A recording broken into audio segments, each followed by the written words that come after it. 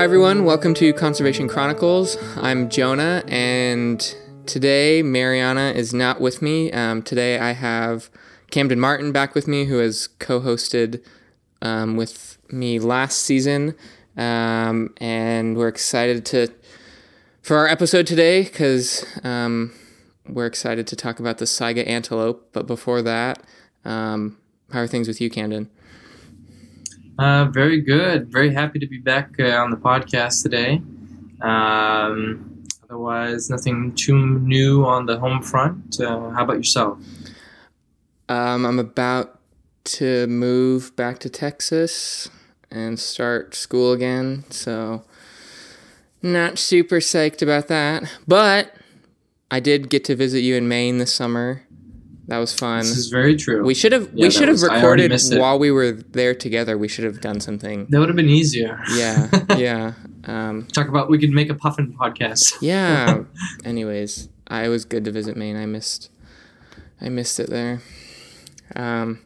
Anyways, today we're going to be talking about the Saiga antelope, Saiga tatarika, which is a critically endangered species. This is an endangered species episode. But before we even start talking about it, I think people should really look up a Saiga so they could see what it looks like, to understand just how cool this animal is, and what they look like. And also, if you Google Saiga, I think there's a type of like automatic machine gun that's called a Saiga. So type in Saiga antelope. Saiga antelope. Yeah. That's happened to me on numerous occasions. Yeah.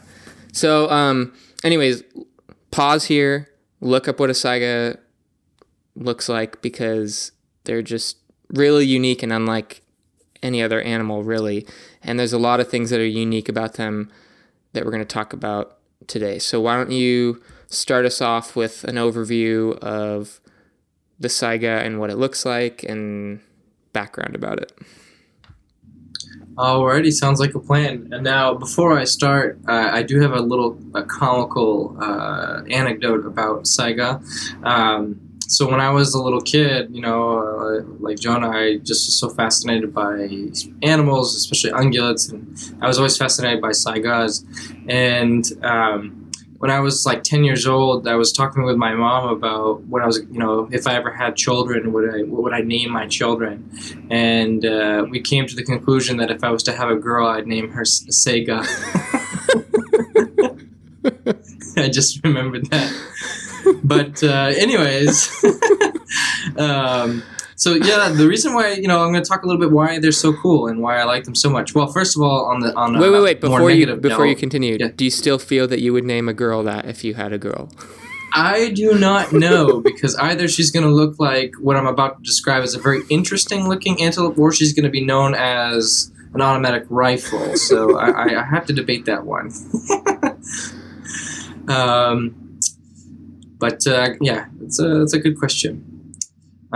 So first of all, like Jonah had said, the Saiga antelope is definitely, unfortunately, critically endangered. We'll talk a little bit more about that, what led up to that.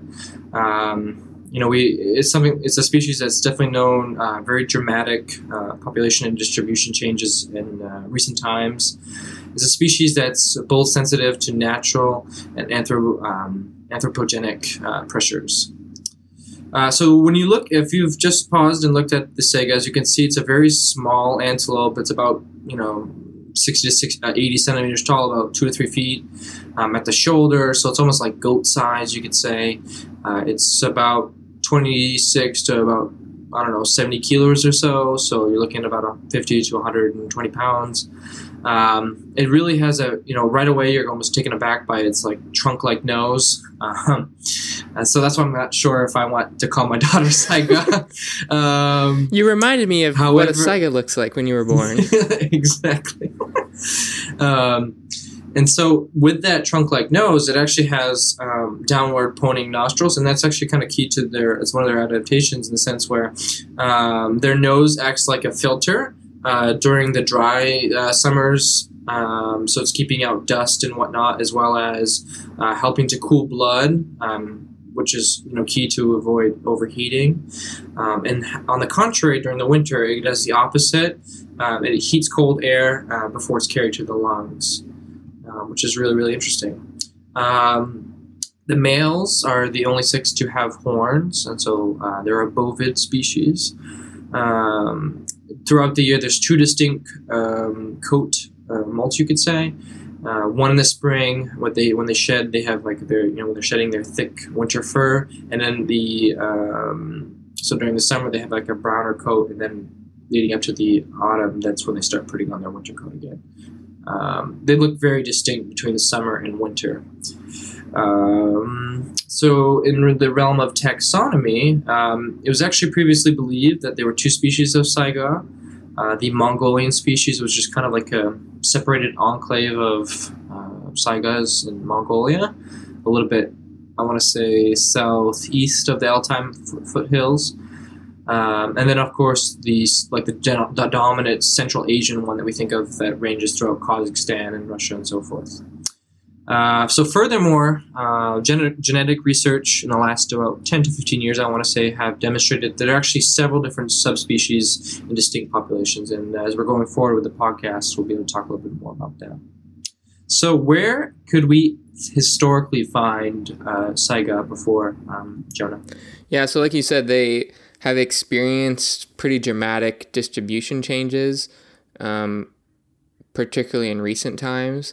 So historically, they occurred across the grassland steppes and semi-deserts from Southeast Asia to Central Asia, Southeast Europe to Central Asia, and then, basically from modern-day Romania to northwestern China and Mongolia. And if you look at a historical map, which we'll have a bunch of links in the show notes that will have, links to resources where there's historical maps. They kind of have a pretty narrow latitudinal range, so meaning that it doesn't go very far north and it doesn't go very far south. They're in this sort of narrow strip across from Eastern Europe, Eastern Europe to Eastern Asia, because that's where these grassland steppes were.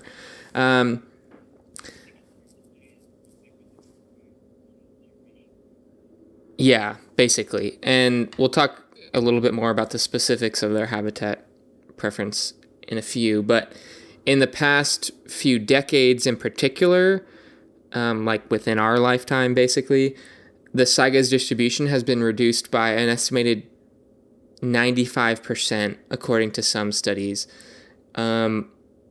which is one reason that it's critically endangered. And that's primarily due to habitat loss, hunting, and climate-induced mortality events, which we'll talk about in a bit. But so they used to have this huge range, like we said, and they sort of first started to disappear, from best that researchers can tell, from southeastern Europe in the late 18th century because of habitat destruction, because new people, pastoral people were settling the area there. And it's a very interesting social and environmental situation, and we'll include a paper that sort of covers this. But basically, there was this social climate in southeastern Europe that led to the decline of saiga in the region at the end of the 18th century and during the 19th century, because people were coming in and settling it, and not only just disturbance of habitat, but also livestock was destroying habitat. People were hunting them. So it's just really interesting how the politics of that period led these people to settle in this area, and it completely, changed the distribution of the saiga because of this social situation. If I could just jump in real quick, so you're talking about the social political context. So if we're looking in Eastern Europe at that time, more southern around the Black Sea, so we're thinking of modern day Romania, Ukraine. These are all places that at this point in 18th century are starting to fall underneath Russian influence and whatnot. So more sedentary people that used to be.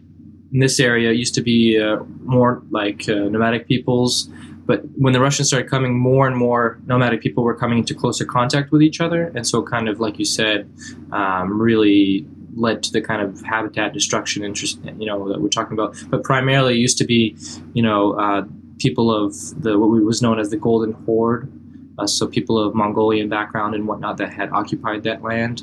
And then, during the 17th and 18th century, then we start to see more and more incursions of people of Slavic origin, you could say.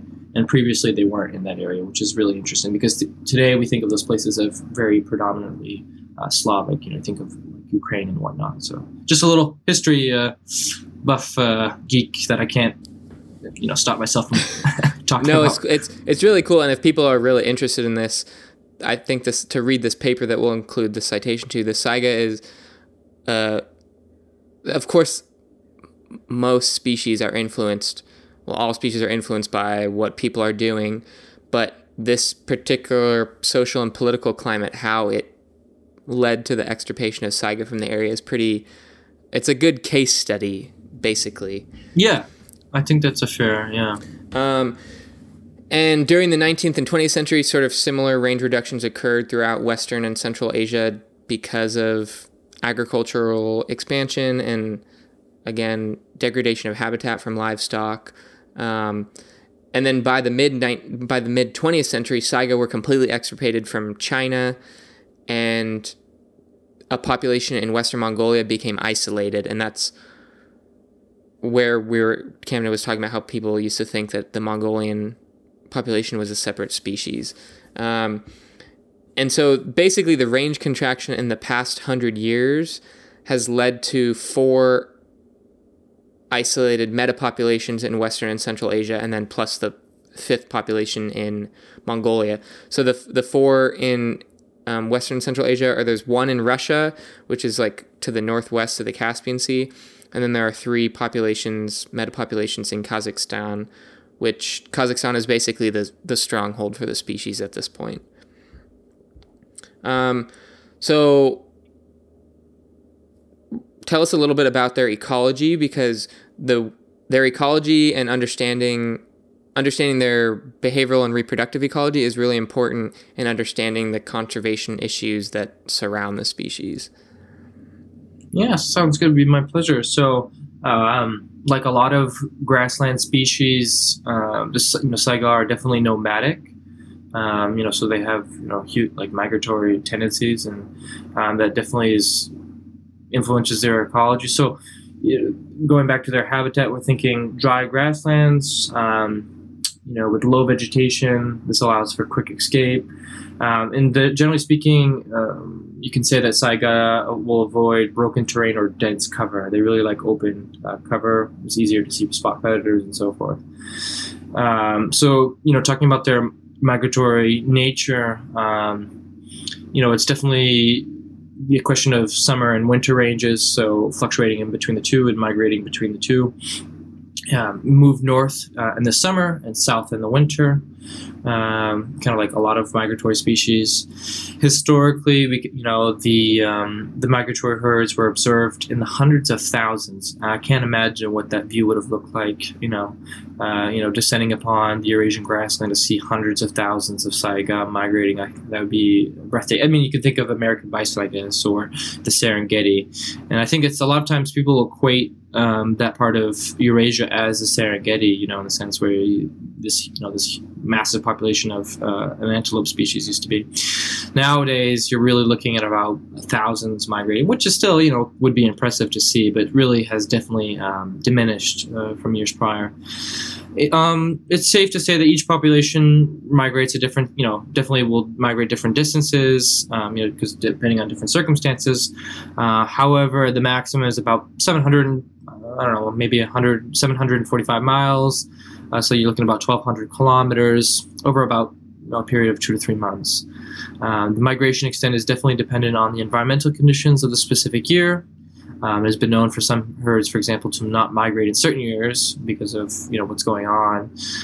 Wintering grounds are areas where there's minimal snow cover. Think about this as a goat-sized animal, so if there's a lot of snow, it's going to be hard for them to get around. And so it's also an idea of, how it's also important to them, what wintering ground will allow them access to grass and, forbs and whatnot, not too thick so that they can paw at it and get it. Herds generally assemble in the spring during the calving season, but summer movement and gatherings depend largely on precipitation and availability of water, which of course varies regionally. Locally, you can say that saiga herds will definitely move nomadically within their summer and winter ranges. This is, of course, based on food and water availability. Yeah, so when each population, we don't want to go into the details of each population because it's just not necessary, but each population, experiences different conditions because they live in different areas, obviously, and so the ecology varies between the populations and varies between years based on food and precipitation and, snow cover. So we're just kind of generalizing this stuff here, but it's just a lot. It's variable between the populations, basically, is what I'm trying to say. Right. And same with, their reproductive ecology, the timing of it. So, one thing we'll talk about when we start talking about the population size and changes in population is that saiga have an amazing ability for their populations to recover very rapidly. And one reason for that is because they have an early sexual maturity. So females can be sexually mature at 7 to 8 months, which is within the same, that breeding season after they're born, they can breed. And then males are sexually mature at 1.5 to 2 years. So it's pretty early, so that means that there's a lot of reproduction going on in any given year, which helps the population to, grow quickly. So in November, after they've migrated from their summer areas, they're already on their wintering grounds, harems of females start to form, and males will sort of collect harems, as many as 30 females, and they'll defend them from other males. And the males will actually have gotten there even earlier than the females. They'll have left the summer range early, got to the rutting area so that they could sort of establish themselves in anticipation of the females arriving. And so this, normal kind of ungulate mating system with the harems, the males are fighting over females and protecting them and stuff.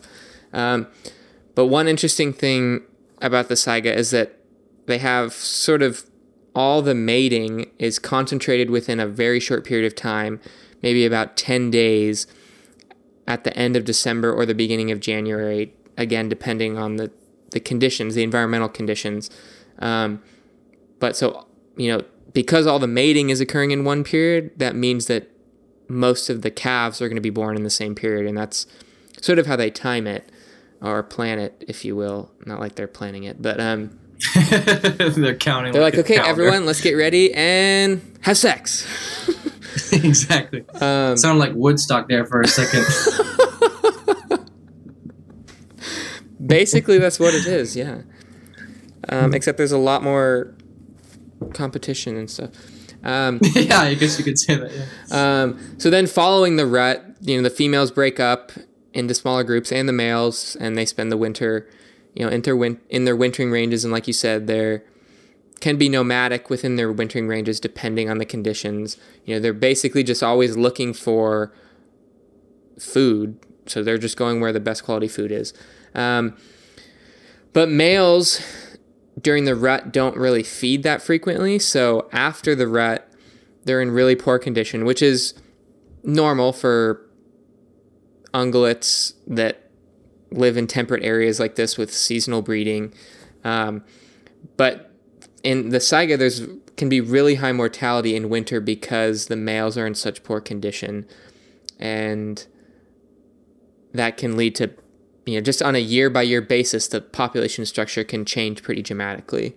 So females are pregnant for about 5 months, and so that means that calves are born between late April and early June, but they're generally born within a 5 to 8 day period. So like I said, because they have this this mass mating, they also have this mass calving, basically.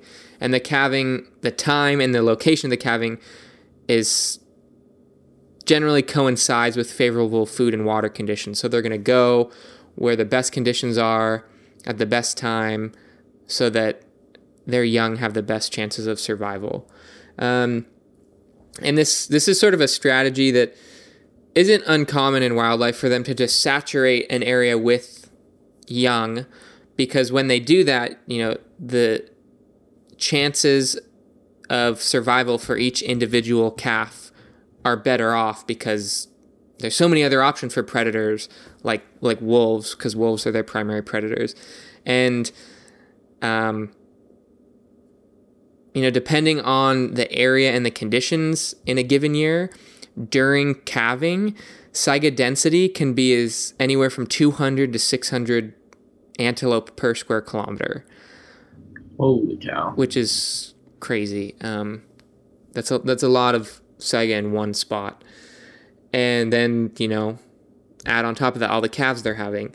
And interestingly, I was reading a study from Kazakhstan that found that calving grounds are, in more recent times, the selection of calving grounds has been increasingly influenced by human disturbance rather than environmental conditions. So they normally choose, like I said, where the best food is and water and stuff. But now sort of the human disturbance factor is sort of trumping the environmental conditions there. That it's almost like that's more important to them. Where there's the least disturbance, that's where they're going to go, even if the forage quality is a little less. So again, just showing the influence that people can have on this species. So neonates are, when they're born, they're about 7 pounds or 3.5 kilos, which is the largest calf size of any ungulate relative to the mother's size. That's kind of interesting. Random fact, and I don't really know why that is. I think just so that they are more mobile sooner, because for the first 4 to 5 days, they're hidden and largely immobile, just hiding in the grass. And then they start to follow their mothers at 7 to 10 days. And then by 2 to 3 weeks, they form nursery herds with other calves and that are attended to by some of the mothers. Weaning occurs about 4 months. And then, like I already said, the females 3 months later can already be breeding 3 months after they've weaned. So they just hop to it. And then by 20 months, the females are fully grown. And then by 24 months, the males are fully grown. So very fast developing species, which is good for the issues that we're going to talk about here shortly. Normally, naturally, in the absence of selective poaching for males, which we'll talk more about, an adult population structure is generally skewed towards females. So 50 to 60% of the population will be females after the rut, just because of that high male mortality after rut and when they're in poor condition. Female fertility is also high, which is another thing that allows them to grow rapidly. And as Camden we'll talk about in a few minutes, if there's selective poaching for males, even though females have high fertility, in the absence of sexually mature males which have been poached, the population structure can change pretty significantly in a harmful way. So basically, we're talking about a critically endangered species here, but we haven't talked about why they're critically endangered at all. So other than their distribution changes. So why don't you talk to us about this sort of dramatic changes in population sizes over the years? Sure. It's definitely a grim affair when you look at it. But so the global population has fluctuated quite significantly since the beginning of the 20th century. Fortunately, saiga populations have the ability to recover, like we said, quite rapidly, as evidenced by an increase from perhaps several thousand in the early 20th century to about 540,000 in Russia and about 1.3 million in Kazakhstan by 1960.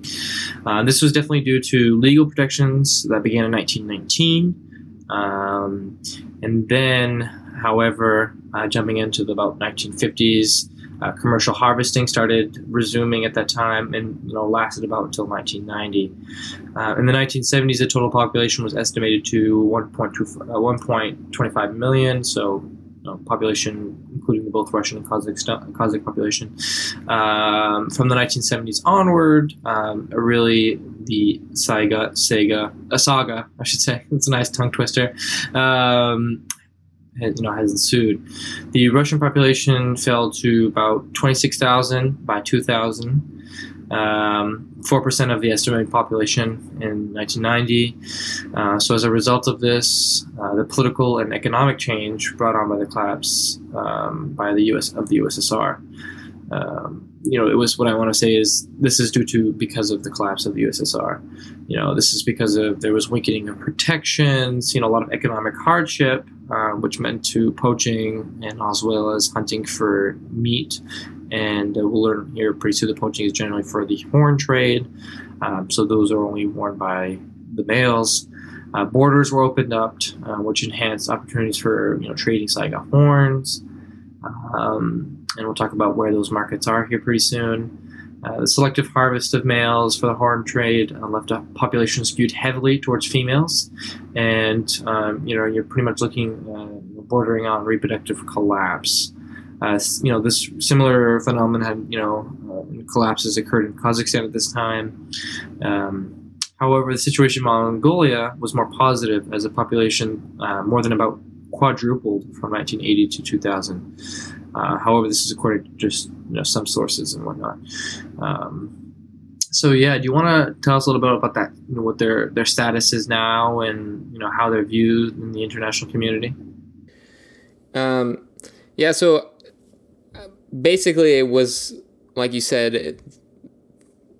By 2000, the population was way down, and that it seems like that's sort of when everyone had a wake-up call. I mean, people knew that the population was declining since the 60s, but it was sort of after these... I mean, and they were doing, survey. They've been doing surveys in parts of Kazakhstan since the 60s. So they've had, almost, so to say, had a finger on the pulse of the population, so they were able to see what was happening. But it wasn't like that in every one of the populations. And some, especially Mongolia, the methods for surveying were different, so it's not really comparable between years or to other populations because you're using different techniques. And so that's why the numbers for Mongolia aren't as solid. All we know is that it did increase pretty significantly. And so following this recognition in the early 2000s that the population had essentially collapsed, it was uplisted from a status of low risk to critically endangered on the IUCN Red List in 2002. And so going straight from low risk to critically endangered is... it's weird to me that they didn't earlier uplist it. Right. Anyways, they were in a pretty dire situation, essentially, when something like that happens, when they go from low risk to critically endangered all of a sudden. And then, but, since then, populations have increased due to conservation measures that have been implemented as a result of everyone having this wake-up call. So between 2003 and 2010, one of the Kazakhstan populations increased by 76%, which is awesome. The overall global population has increased, even though there's been decreases in the Russian population due to poaching. So, the population's going up in Mongolia and some of the Kazakhstan areas, but it's gone down in Russia, unfortunately. And, some of our listeners may have heard of the saiga before because in recent years they've made the news because there's been several major die-offs, like major, which we'll talk about here in a second. But these die-offs have been pretty significant setbacks in the population recovery because, there's just been mass mortality events that have wiped out a significant portion of the population. But, since then, since these die-offs, during the surveys, they've demonstrated that the species is really resilient and the population has already increased significantly, which we'll talk about shortly. I'll talk about it right now. So just in 2018, they did aerial surveys of the three Kazakhstan populations, and on average across all of them, they found an average 40% increase just from 2017. So a 40% increase in the population in 1 year. And that's because, like we've said, they can reproduce early. And I think I failed to mention that they also have twins. It's most common for females to give birth to twins. Oh, yeah, that is true. Yeah, that is key, yeah. So all of a sudden, there's just a ton of new saiga in the population, and of course they have to survive as young ones, but then they reach 7 months old and they can breed, and by the time they're a year old, they could have already be giving birth. In 1 year, a lot can happen. And then from 2017 to 2019, from these aerial surveys, they found that the Kazakhstan population has increased from 153,000 in 2017 to 334,000 just this year. So that's an awesome increase. That's more than double in 2 years. And the Mongolian population increased to about 11,000 in 2016, which is very high compared to what it used to be. But then in 2016, there was a disease outbreak, and then they dropped back down to 5,000, which is probably what they're at about now. So right now, based on these recent Kazakhstan surveys, the population estimate is probably something like 345,000. And remember that Camden just said that in 1960, just in Kazakhstan, there was 1.3 million. So it's awesome. Like, the population has increased significantly in, recent years, but just keep it in perspective. In 1960, when the population was still low, there was 1.3 million just in Kazakhstan. I know, that's crazy. So let's dive back into, you're mentioning about die-offs, for example. Let's dive into that subject. It's actually like a fairly well documented phenomenon. So set aside, aside from large scale poaching, saiga populations recovery as a whole can also be set by mass die-offs that are caused by no longer being caused by anthropogenic reasons, but because of natural reasons such as climatic conditions. In Kazakhstan, and probably of course other areas historically speaking across the range, cyclical patterns of unusually harsh winters, usually winter conditions every 10 to 11 years, they oscillate, can lead to really high saiga mortality. This phenomenon is known as, I believe it's pronounced like zhut, and so it's really the idea that during these winters you have there's a lot of water, ice, deep, dense snow that's preventing saiga from accessing vegetation, so therefore they're starving to death. Zhuts sometimes precede spring or summer droughts too, therefore, really decreasing their chances of survival. These periods of zhut have been well documented, like I had said, as has saiga mortality. In the 1970s, it was noticed that there was really several periods of zhut. In 1971 to 1972, 400,000 dead saiga were counted in just that 1 year. And then again in 1975 through 1976, another 100,000 dead saiga were counted. So these events during that period ended up resulting in a 50% decline in the Kazakh population. And then furthermore, as many as 45,000 died in 1985 and 1988. So this is not just, occasional animals dying off. This is huge populations. Like, and so just in that 1971 to 1972, 400,000, that's larger than the estimated population right now in the entire world. Today. Exactly. All just dying at once. Yeah, it's absolutely crazy. I mean, I'm sure the wolves were happy, but yeah, I mean, but it's definitely, it's absolutely flabbergasting. I mean, it's hard to fathom. I mean, we're throwing out these numbers, but to actually go and witness that, I can't even imagine. Yeah. So going back, in these conditions, 50 to 70% of the sexually mature males can die. So this also, leads to issues with population recovery because then, you're having that issue of skewing again, to females, and so it's a very difficult process. It takes time for for the population to recover. Yeah, especially because. You can have the young males that are like a year old, but if they're not sexually mature, then they're not contributing to the population. So it's just going to delay any population recovery. And then, a couple years later, you have another zoot and hundreds of thousands more die. So it's just like bam, bam, bam. I know. It's crazy. So in addition to suffering from zoots, these mass mortalities, they suffer from several diseases that can cause mass mortality events as well. And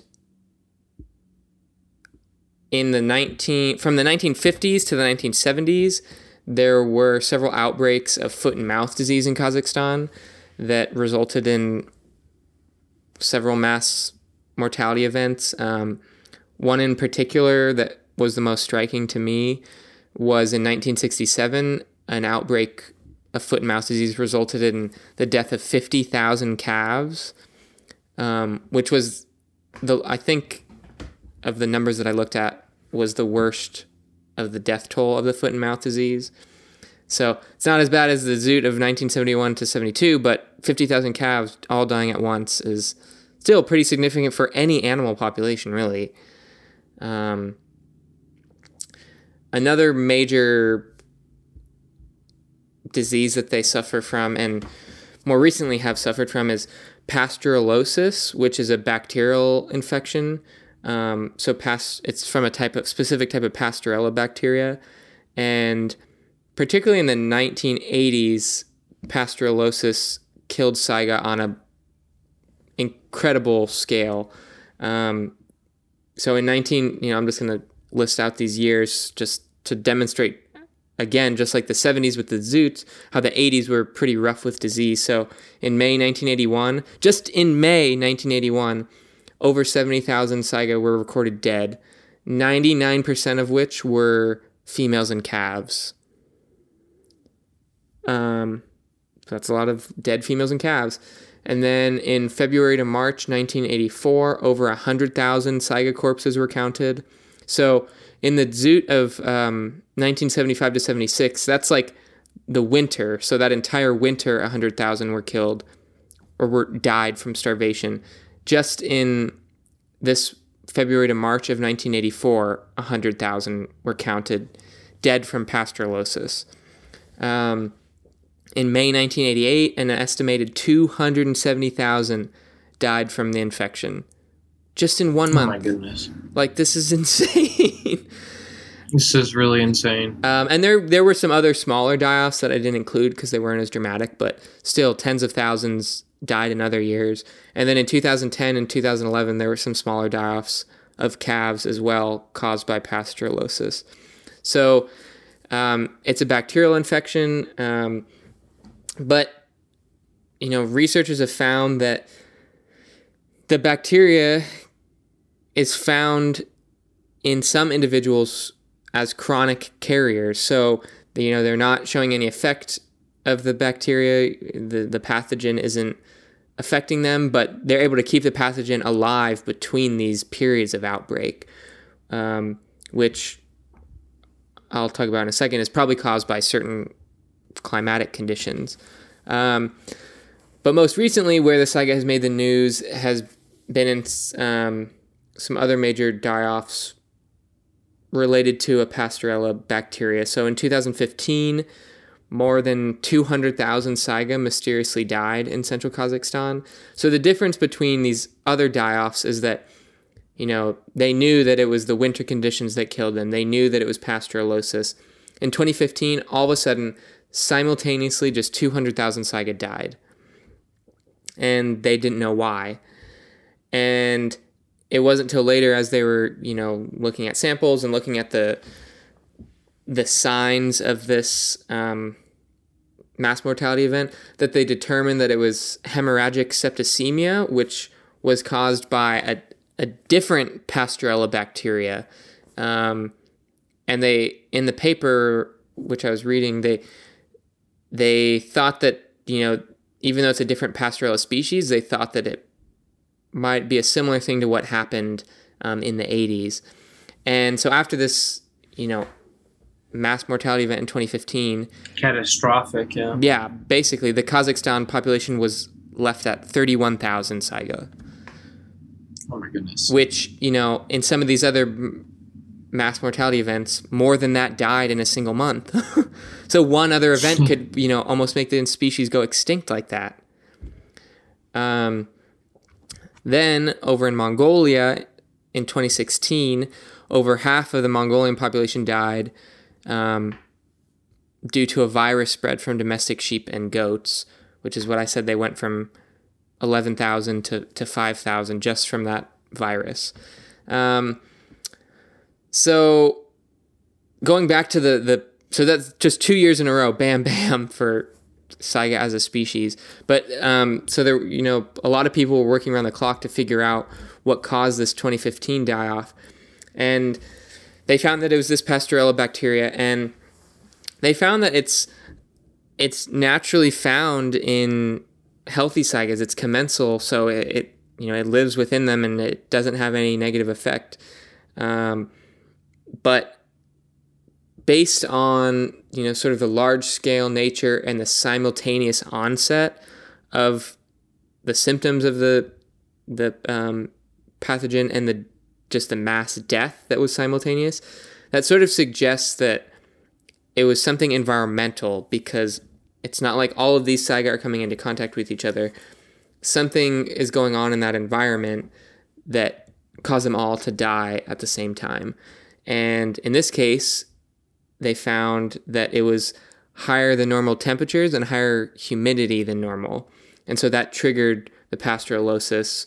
And they think it's similar to how the other Pasteurella bacteria caused the die-offs in the 80s. So basically, this finding that the high temperature and high humidity cause this mass die-off shows that they're really sensitive to small changes in climate, which obviously poses a problem in a changing climate. And the fact that there have just been so many of these mass mortality events that have been influenced by climate in recent times is concerning for the survival of the species. So basically, saiga conservation has to proceed with the expectation that there's going to be more mass mortality events like those that have already been observed, which is like, how do you manage for that? How do you plan for that? How do you plan for die-offs? You know what I mean? Yeah, how many are going to die? When's it going to be? It's pretty crazy, and I can't think of any other species that has this kind of issue surrounding their conservation, where it's like, it's going to happen, but you just don't know when or where. It's like a curse almost, Yeah. It just comes back periodically. And on top of that, so not only does it, they have to deal with, all these, population fluctuations because of, conditions and natural occurring things, they also have to deal with poaching on top of that. So not only, like I just said, they're dealing with all this, they have to deal with a very hefty threat of, poaching for their horns. So this is males. It's, particularly targeting males. So it's really, really a devastating perfect storm almost for these, populations of saiga. So the reason why, they're poached is because the horns are thought to be, beneficial in traditional Chinese medicine. So this, fuels the trade. all ranges, states, so all countries that are comprised within, the Saiga distribution range have really strict laws against hunting and hunting them, and domestic trade for those horns. It is strictly, however, there is a very limited legal trade, all between Asian non-range states, so other countries that do not make up their indigenous ranges. Between 1995 and 2004, CITES countries with Saigas reported horn exports that were equivalent to 259,000 to 465,000 male Saigas. So that's just like the size of a major dye-out on top of other regular dye-outs. Basically, the size of the entire population right now. Exactly, was found in horns. Just in just of males. Yeah, I know. That's what's crazy. It's so mind-boggling. The largest importers of Saiga horn were, typically China, of course. However, Singapore, Japan, Malaysia. It's safe to say, places like Malaysia and Singapore is because there's, really large ethnic Chinese populations there. So that's, really why, they're flowing to those countries. Since then, there has been moratoria on Saiga hunting due to recent population declines. But that really obviously doesn't stop illegal, hunting, and the illegal trade still persists with all populations except Mongolia. For example, a seizure back in October of 2015 by a Chinese border official comprised about 5 tons of Saiga horn. This is, it's really hard sometimes, it's hard to be positive for the future, especially with such an awesome creature. It is really impossible to accurately measure the extent and the impact of poaching since it's an illegal activity. So there's obviously no government-funded research being done on who's doing it. They're not keeping records, the poachers, I should say. Poaching seems to have declined since the turn of the century. But this is also maybe just because there's less Saiga. There's declining Saiga populations as a whole. So it's not really not necessarily a positive thing. In the early 2000s, horns were purchased from local people for about $180 per kilo, and then sold for 800 kilos in places like Malaysia and Singapore. So, that's your incentive right there for doing it. I mean, that's literally easy money, for people who might, be in economic straits, or those who are not, who are just profiteering it purely and simply. So in Russia, a Saiga carcass was actually sold for, for a comparison for you, it was actually sold for about $11 to $13 to local people for meat. So a carcass really isn't worth anything, but it's, the horns. An entire, can you imagine that? An entire animal body, $11 to $13. That's how much one little piece of steak is. Yeah, I know. That's like a pound of lamb right there, and you got a whole entire goat-sized antelope right there. That is crazy. In Kazakhstan, anti-poaching can actually be really dangerous because it's very lucrative. Numerous rangers have been killed in recent years, so it's really no laughing matter. It's really, really serious. Poachers often slash tires of anti-poaching vehicles, burn down ranger cabins, and this is it seems really akin to some of the dangerous poaching scenarios that can be found in Africa. It's really very, very similar. Yeah, it's the whole trade and poaching thing. We hear all of this stuff about the rhino horn and the lion bones and ivory and stuff, which is obviously a big issue, but it's the same kind of thing is going on here, where these local people are making some money on it, and then by the time it reaches the consumer, it's just being sold for astronomical prices. And I mean, it's really like a war. We could talk more about the details of the anti-poaching efforts and stuff, but you guys could look that up on your own.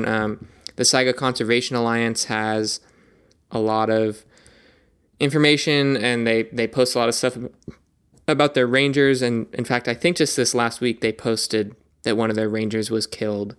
So it's a serious thing, just like it is in Africa, where it's, you know, almost like this war on poaching because it's so lucrative for these saiga horns. That again, just like the rhino horn and the lion bone, like they don't actually have any medical properties. They're just made out of keratin. So to kind of wrap it up, you know, on top of the mass mortality, which is, you know, a looming threat, on top of the poaching, you also have habitat fragmentation that's threatening saiga, which is a problem, has been a problem for, you know, the past couple centuries, like we talked about, how their entire distribution has been fragmented. But because they're a migratory species, railroads, roads, agriculture, they can be barriers for saiga during their migration. And they could get, you know, hit by cars, hit by railroads. They can, you know, not, you know, go in the wrong direction because the agriculture makes them go around or whatever. So it's not as big of an issue, but for any migratory species, you have to be worried about habitat connectivity, especially between their winter and summer range when they so depend on the quality of the forage and getting there at the right time. And just because it's such a long distance that they're traveling as well. Whereas in the past, when, you know, there wasn't so much encroachment on the steppe, hundreds of thousands of saiga didn't have a problem with migrating between their summer and winter ranges. And then, as always, we got domestic livestock working against them. You know, livestock can compete with saiga, especially during the winter when, you know, things are a little rougher for getting forage and stuff. But livestock can just be overgrazing, or more often is the case that they're trampling vegetation that the saiga like to eat. So the saiga eat low-lying vegetation, and you have horses come through and trample. I think in one study I was looking at, they trample like 50% of the saiga forage in an area, which is going to be an issue when, you know, especially in the winter when yes, they're nomadic and they can move on to another area, but, you know, the snow conditions or whatever. It definitely weakens their chances of actually finding a proper place to forage. I think by now our listeners know how I feel about domestic livestock. In addition to just direct competition, they transmit disease, like we saw in the Mongolian population, where they got this virus from domestic sheep and goats, and it wiped out more than half the population. And so this is not an uncommon thing in ungulates, where they're coming into contact with domestic livestock, and whether it be at water sources or what have you, and they get these diseases that they wouldn't normally have, and it can have like the case of Mongolian subspecies, that has a pretty significant effect, all because of domestic animals. I know. So yeah, like you said, it's a perfect storm that is working against them, basically. So like I said, we could talk a lot more about the poaching stuff, but we'll have resources in the show notes. Particularly, there's a website that's called the Saiga Resource Center that has, like, I'm pretty sure every paper ever published on saiga. They have reports, they have saiga news. So you can find everything there, and we'll have some other articles about the horn trade or just about the mass mortality events from 2015. Anything else you want to add, Camden? I'm not sure. I think we covered it definitely in a very general way. There's still a lot to learn about them, like you said. Saiga News, which is a really cool newsletter that they publish in multiple languages. I think Russian, Kazakh, Uzbek, and in English. It comes out, I think quarterly. I'm not sure. It's a really great outlet, to learn information on top of the Saiga Resource Center. It's a really, there's a lot to learn, and it's a really important species to follow and to survey, definitely, I would say. Hopefully, things change for the, in a positive manner. But like we were talking earlier, it's really hard to say because it's just like we're, about ready to get hit by another mass die out. So it's definitely like one of those things where you kind of feel like you're walking on eggshells when you're talking about Saiga. But hopefully, for our listeners, if they weren't familiar with it, now they're more familiar and they're more interested in it. There is pretty interesting conservation efforts out there, like we were talking about the Saiga, that work in like places like Uzbekistan and Kazakhstan, and it's pretty neat. There's a lot of local communities that are really proud about their Saiga population, so it's really neat to learn about them. Yeah, and there's also a lot of research going on. Like I said, since the 50s, they've been, surveying these populations, and they just do a lot of population monitoring so that they can understand the dynamics, because they are so dynamic. They can change, from one year to the next. There could be major changes, and understanding that will help with their conservation. But, like we said, it's hard to implement management and plan for things when you don't know what's going to happen. So just understanding maybe patterns of these die-offs and things like that. But because the climate-related threat is so serious, what can we do about that at this point? I know. Yeah. So anyways, that's the Saiga, really cool antelope. I know Camden and I have been wanting to talk about them for a while now. So if you have any questions or comments about the show or about this episode, or if you want to recommend what endangered species we do next or another topic, we'd like to hear from you. You can connect with us on Facebook or Instagram, or you can email us at conservationchronicles@gmail.com. You can find our episodes on conservationchronicles.podbean.com, and look out for more episodes. Our new schedule is gonna be publishing on Tuesday. Hopefully we can stick to that. And yeah, if we didn't, I don't remember if Marianne and I said it last time, but we're just gonna do bi-weekly episodes. So every 2 weeks on Tuesday, you can look for episodes, just so we're not trying to overcommit ourselves like we did last season. Lessons are learning. Yeah. Lessons learned, I should say. Yeah, exactly. Exactly. And thanks for joining me today, Camden. Yeah, thanks for having me, Al. It's always a pleasure to talk about Saiga, for sure. Always a pleasure to be on the show.